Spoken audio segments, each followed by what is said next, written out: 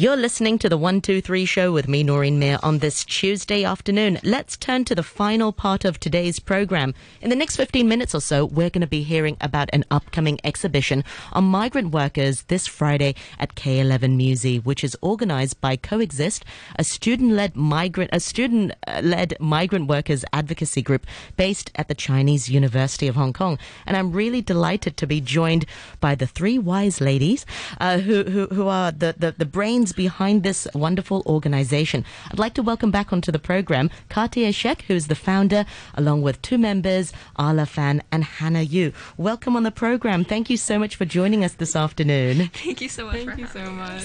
We are live this afternoon on Facebook, Noreen Mir on RTHK Radio 3. You'll be able to see and hear Ala, Cartier, and also Hannah this afternoon. Perhaps I will start with you first, Cartier. You've been on the program before, so it's nice to see you again. Thank you. Tell us a little bit about Coexist. Where did this idea come from? What do you do? Who are you? Okay, so Coexist, we're based in Chinese International School in Hong Kong, and our goal is just to make our migrant worker community feel respected and cared for and acknowledged for the incredible role they play as the backbone of our city. And we do this through a variety of workshops, such as financial literacy workshops with a local NGO, Enrich, and we work with Help for Domestic Workers, and we work with Mission for Migrant Workers. So just a bunch of activities that aim to foster a community of social inclusivity. Why is this so important? You mentioned just now they are the backbone of our society. Have they sort of been left out in Hong Kong in some ways? Yeah. Maybe Ala, if you can chat. Yeah, a lot of migrant workers in Hong Kong. Just come a bit closer to the mic, yep. Or move the mic closer to you. Okay. Yes. A lot of migrant workers in Hong Kong are just neglected and not seen as kind of citizens of Hong Kong. They can't even get a permanent residency in Hong Kong, so a lot of their problems are kind of overlooked by the Hong Kong government. So yeah, our purpose as an organization is just to raise awareness about this group of people.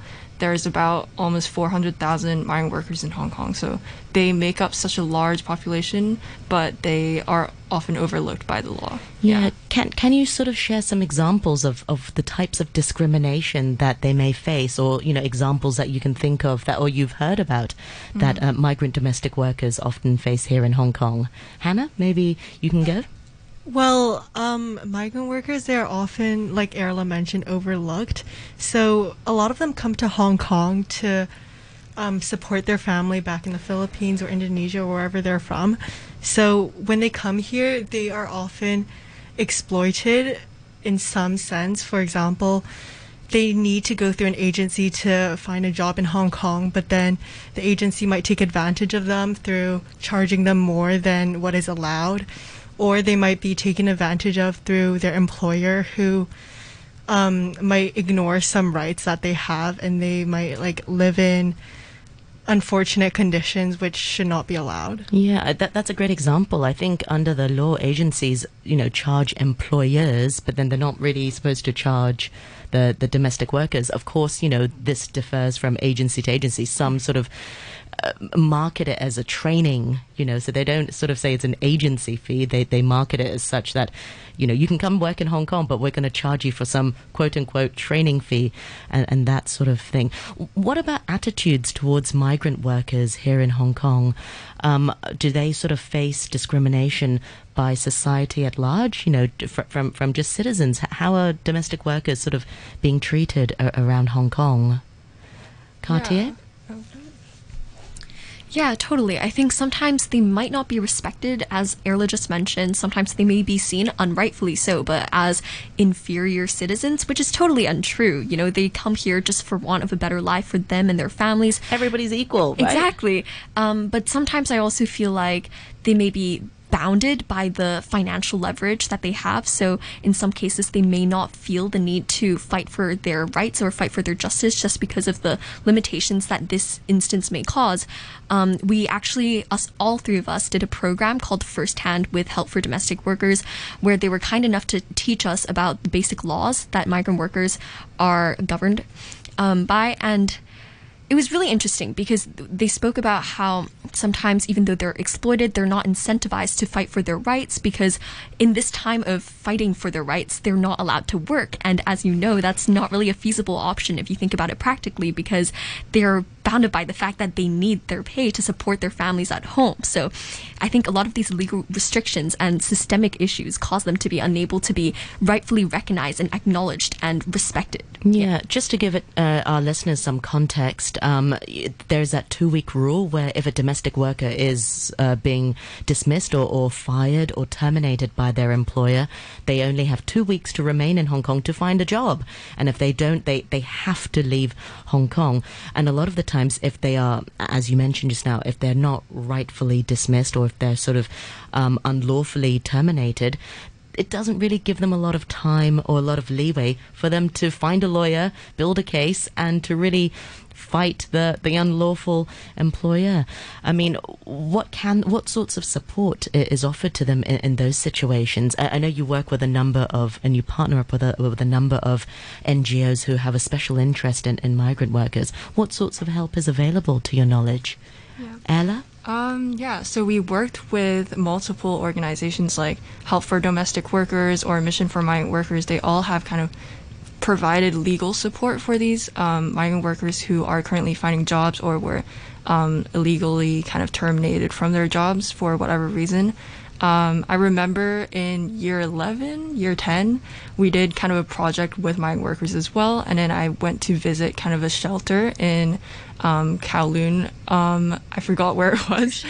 Yeah, Christian Action.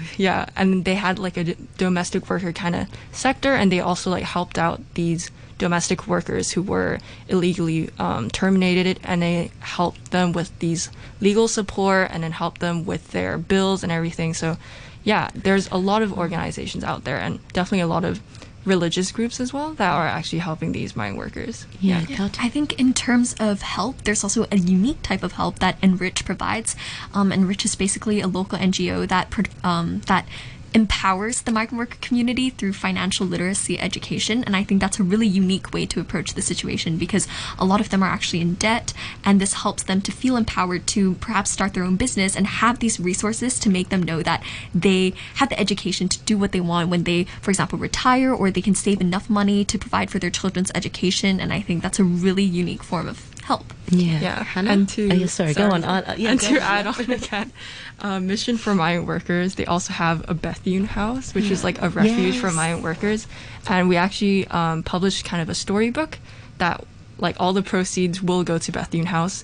So that's also our kind of passion to help these migrant workers find refuge if they need it. Yeah. What sort of sparked your interest in this area? I mean, you're 3 very young students here in Hong Kong. You know, why the special interest in migrant workers here in Hong Kong? Hannah? Well, I joined Coexist as a service because, well, I have my own helper back at home, and she's really I've had a couple helpers in the past, and we've all grown really close because of how they've basically raised me alongside my own parents, and from when I was little, and they play such a crucial part in my life, and not just in taking care of me, but also helping my parents so that they can work, and then knowing that me and my sister are safe at home. Yeah. And Cartier, what about you? That's such a lovely story because, you know, that's why I'm here working, because my lovely helper is looking after my daughters. Yeah, exactly. They constitute 5% of our population, around that. And a lot of us, they play such a huge part of our personal lives. Like, Erla and I started this because we're really close to our aunties. You know, they're so cheerful and positive about life, and they teach us so many life lessons because they're from such different backgrounds. And I think to give back to that and to provide resources that they don't have access to, similar to how they've provided us with resources, you know, I think it's a really rewarding experience, and we learn something new every day. Absolutely. Ella, and for you, where did this passion come from? Yeah, I just my auntie at home, she's been with me for about 17 years. Oh, wow. And yeah, she's basically been ever my since main you were a supporter. baby. Yeah, before I was even Before you were born, born. she was there. So I just I talk to her every day. I just want to know about the struggles that their community goes through, because it's a lot. They come to Hong Kong, they sacrifice so much for their families, and they don't get a lot of basic rights that they are very they should be entitled to those rights. And even if it's written in the law, it's not specifically said. So a lot of things are just overlooked by employers, and they can, they have a lot more legal power than these migrant workers who, come here with almost nothing and they have to work for their family. So there's a lot of they need a lot of emotional support as well as legal support. There's a lot of things that have to be, done for migrant workers that are currently overlooked. So yeah, just my personal experience with my auntie and my kind of passion for advocacy as well. Yeah, that's so heartwarming to hear. And you're absolutely right. And I think a lot of people forget, these aunties, these helpers, they're not just helpers. They are, women in their own rights. They are mothers, they're daughters, they are probably artists, they're very great cooks. They have their own passion. My own auntie is a terrific sewer, and she makes amazing dresses, and she's a very good painter. And, a lot of these times, these women are whole women, and they have their own dreams and passion, but they've had to put all of that on hold so that they can provide a better life for their family. And you're absolutely right. I think that there is that element of if something goes wrong, they don't really feel like they have a voice to say, hey, this isn't right, because they'll always feel like they are second class, which is absolutely not true. And it's heartbreaking to know that this situation exists for them. I want to turn to one point about financial literacy. That's really, really important because a lot of helpers who come to Hong Kong are sometimes in debt, or they have to provide for their families back home. Why do some of them find it difficult to budget, or find it hard to sort of save money, or sort of say no to lending money? Is it a cultural thing as well, or is there just a lot of burden that's placed on them that they have to provide for, their sons, their mothers, their sisters? And, what sorts of financial burdens are sort of placed on these ladies and men? And why is financial literacy so important for them? Okay, I'll take this. Okay. Based on my personal experience with my auntie, she's always in sort of a financial need, because they're always lending money, they're always giving money back to their own families. So it's always a constant struggle about how much money should I keep for myself, should I invest in myself, and how much money should I invest in my family. And they feel a sense of guilt because they're in Hong Kong, they're making money for their families, but they also don't necessarily have the skills or the ability to save for their children's future or save for themselves. So kind of the financial literacy courses provided by Enrich or other organizations, they just aim to help these women migrant workers learn how to budget and learn how to plan for their futures without sacrificing all their money. I think guilt is such an excellent point, because they do feel guilty for for being in Hong Kong and earning quote unquote money, but then they have other expenses as well. We're coming up towards the 3:00 news. I still haven't asked you about the exhibition. It's just very interesting issues to cover. So tell us a little bit about the exhibition, which opens on Friday. Hannah? So we're hosting an exhibition at K11 Musée in TST from May 21st to May 30. And the theme is Backbone of Our City. So like we mentioned earlier, we noticed how migrant workers are so often overlooked and ignored. So we wanted to really showcase their talents and through this break stereotypes of what migrant workers are. So yeah, we're really excited to share some migrant worker artists and some student artists as well with everyone. Amazing. And who sort of ended up curating this? There must be a lot of artists and art pieces to. Are you still in the process of curating, or is it all sort of done? It's all sort of done, but because it starts this Friday, so it's very it was a very rushed process, and it was really cool kind of reaching out to different artists in Hong Kong, just finding out, there's so many migrant worker artists. And so many children, actually students, interested in contributing to the art exhibition. So it was really fun to see. That's terrific. I must come and see it, and also maybe get some contacts with some of these artists. We've had in the past on the program migrant worker artists, and it's amazing. You just think you're so talented. And what a terrific outlet.